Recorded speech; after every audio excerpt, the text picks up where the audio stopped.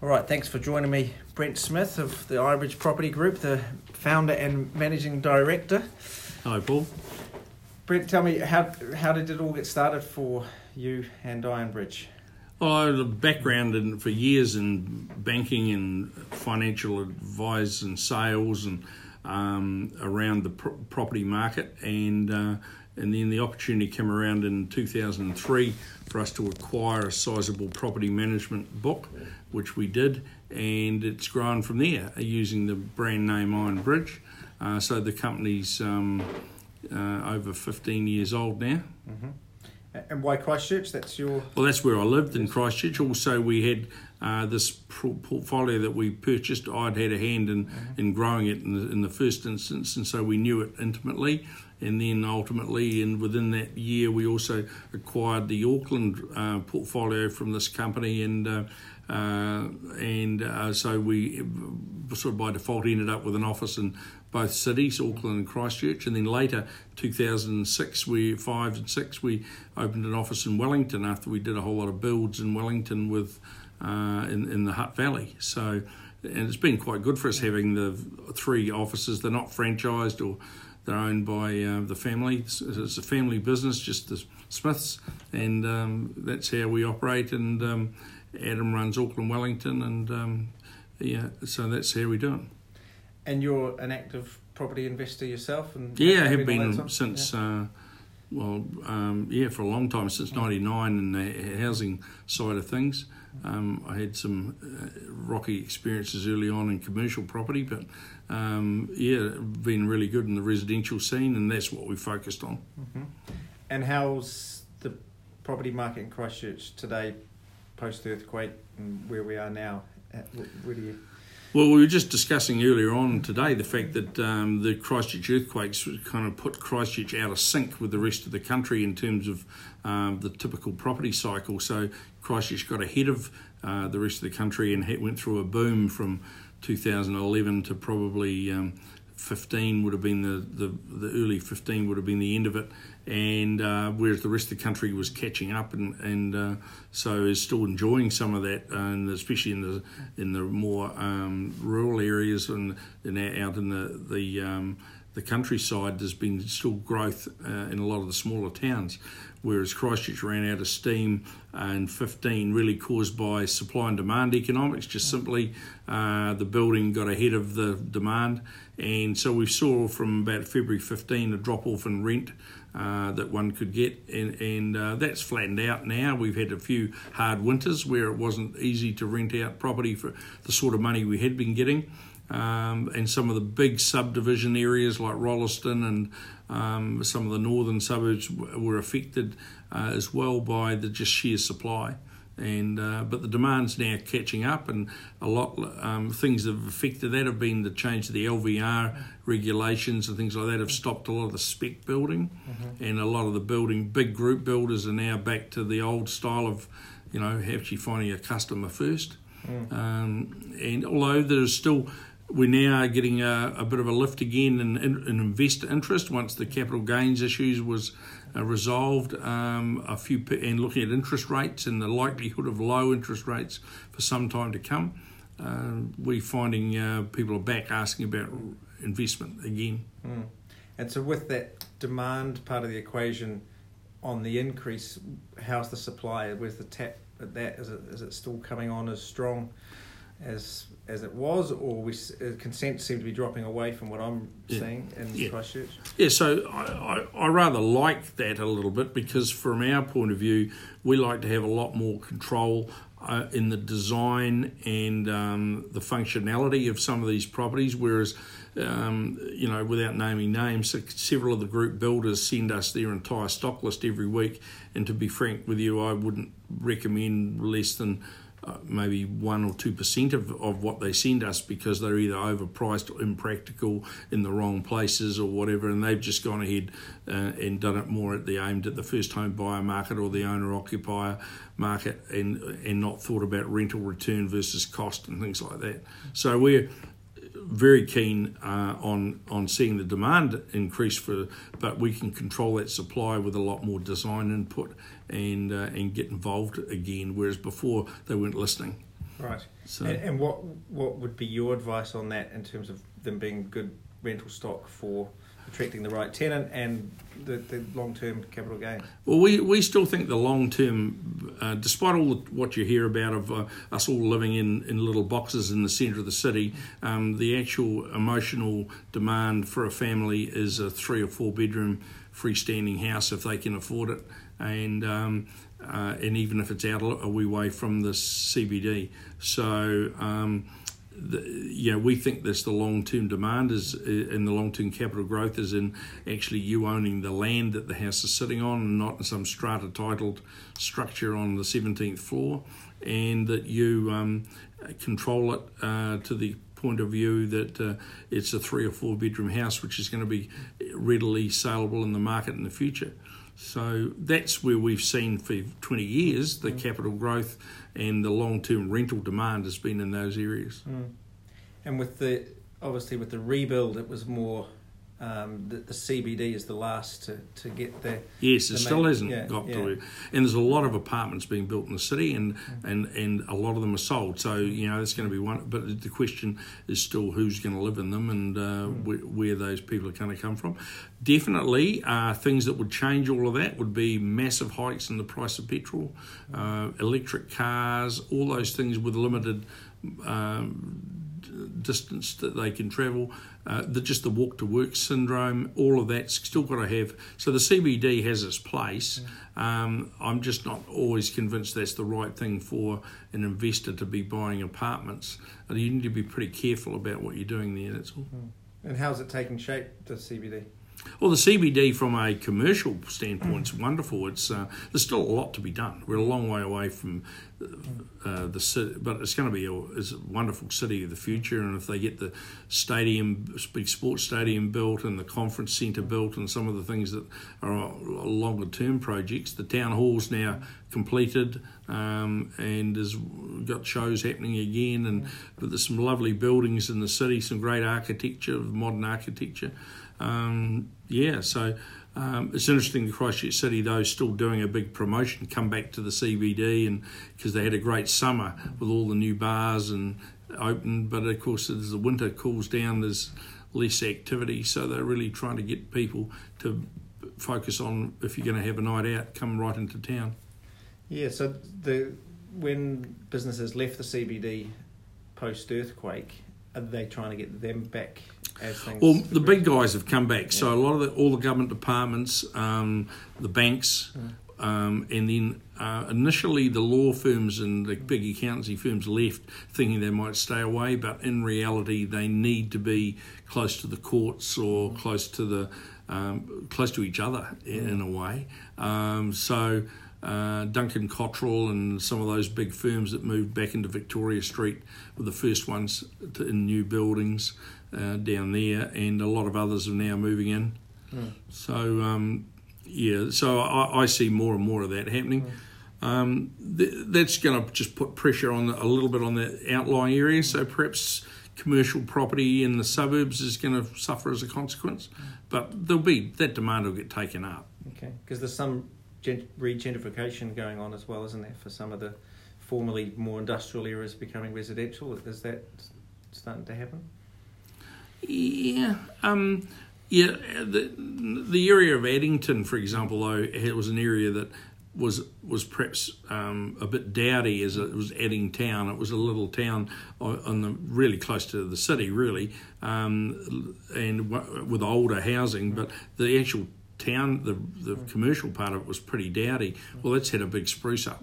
So there's quite a lot of modern buildings being built, some new ones out of bare land, but that whole area's boomed as a result, and it's sitting alongside what we call in Christchurch just outside the 4 avenues. Right. But further down Morehouse Ave, a lot of the big car yard areas and things like that, a lot of that's been knocked over, and new buildings built, and so there's more and more of it. Further out, near the airport, massive amount of commercial development right close to the airport, big office blocks and all sorts of things out there. That's continuing to grow. And then further south, Rolleston has a big I-zone industrial area, lots of business out there.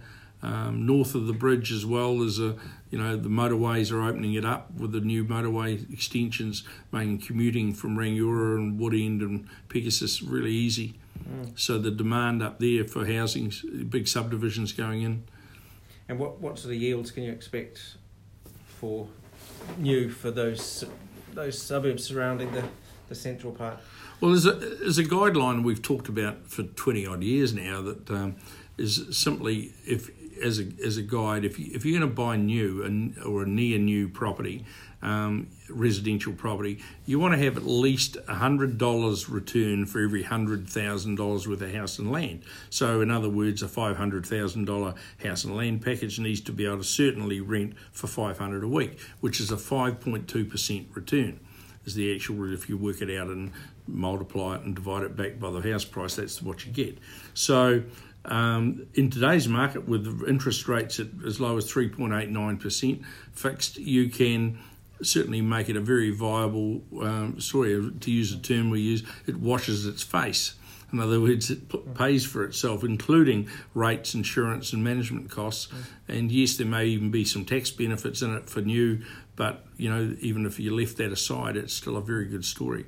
And when you compare with the Wellington and Auckland markets, makes Christchurch very attractive. And with that sort of situation of that 5.2 is what is our target all the time. We're looking at that. Yeah, I mean, from an affordability perspective, and that's why, as you know, I'm a property investor in Christchurch as well, so I might be slightly biased, but because I want to see it do well in the next upturn, I see it going really well in the next cycle as the supply-demand balance is sorted out and it's not influenced by the earthquakes. If you look at the affordability comparing to Auckland and Wellington, it's really should have a catch-up at the next phase. Are you of that mind that it'll go well in the next cycle? Yeah, well, I think we're at if you like, we're almost past the bottom of the cycle in Christchurch in that the supply and demand are probably in equilibrium. It's reflected in reducing building consents from a couple of years ago, but also we're through those consents. Those houses are built and have been rented or sold or whatever. So now it's a slower pace of construction. There's still demand. It's still going along. It's not like the place has gone dead, but it for a little while there we got way ahead of ourselves, and that's balanced up. So yes, going forward, I think we can see as more and more people come to Canterbury. The Canterbury story is still very good in terms of work, availability and lifestyle and all the other things associated with it. Rolleston as a whole community is very, very healthy, and it's got wonderful new, it's got a high school there and a whole lot of infrastructure that's been put in around it, everything from play centres to big swimming pool complexes and sports grounds, and it's was only one primary school, we're now 4 primaries out there, so the thing's definitely as a community really growing at a great rate. A whole lot more shopping centre been recently added and continues to grow. So it's then linking with that is the road and back into the city, which the main road was only into Hornby. Now there's a big motorway that cuts off at Robinson's Road, which is only a short hop north of Rolleston, and cuts right across and links up with a big, literally a motorway to the port of Lyttelton, straight through. And as a result of that road, both ports of Tauranga and ports of Lyttelton have put their big land-based hubs out in Rolleston, which is a huge employer, along with all the other large types of employers out there like that. And how's the stigma of the earthquakes, or perhaps the general sort of fear of could there be another one? Because when I'm talking to investors and I'm recommending Christchurch, there still seems to be some hesitancy of the earthquakes and perhaps the lasting memory. I mean, obviously we're some years down the track now, and I do think that will start to fade. Although we had the Kaikoura earthquake not so long ago, and that of course did have minimal impact to Christchurch, but it had a big impact to the road and rail trends. It showed you how vulnerable our whole infrastructure is to being shut down almost entirely. by an event like that up the road in Kaikoura. So, I know that I talked to some Wellington investors about buying in Christchurch, and they're terrified about the earthquake in Christchurch, and I'm laughing because I said they're sitting in an area that probably the insurance industry at least is already factoring in the future cost to them of a Wellington event. So we have to accept the fact that we live on the Pacific Ring of Fire, and we're going to get more of them somewhere, but Christchurch, maybe if you look at the last one, was 16,000 years ago, they reckon, so we've probably got a wee way to go till the next big event. And you'd like to think you're better equipped for it now in many ways with the riprap flooring, and the rebuild is really taking into account all of that. Well, building code now is a whole different story from what it was even in 2011. So yes, definitely the riprap floor, the floating floors are a big factor. But having said that, Rolleston is such good ground. It stood up through very close proximity to the main epicentre of the Dunsandel, they call it, earthquake of September 10, and yet very little damage, major damage to houses in Rolleston because of the quality of the ground. So you can build the new building code version of a 3604 floor code floor with just a normal found, but with their new steel requirements and new rules. You don't have to do a riprap in Rolleston, so it's interesting, and that's just really a statement of how good the ground is. How are they? Is TC1, TC2, TC3? Is that how it's defined? Yeah, and that's really a Christchurch City thing. The Selwyn District don't technically have that, and neither does Waimak, because they were never required to do that, but they've sort of adopted it as a default thing.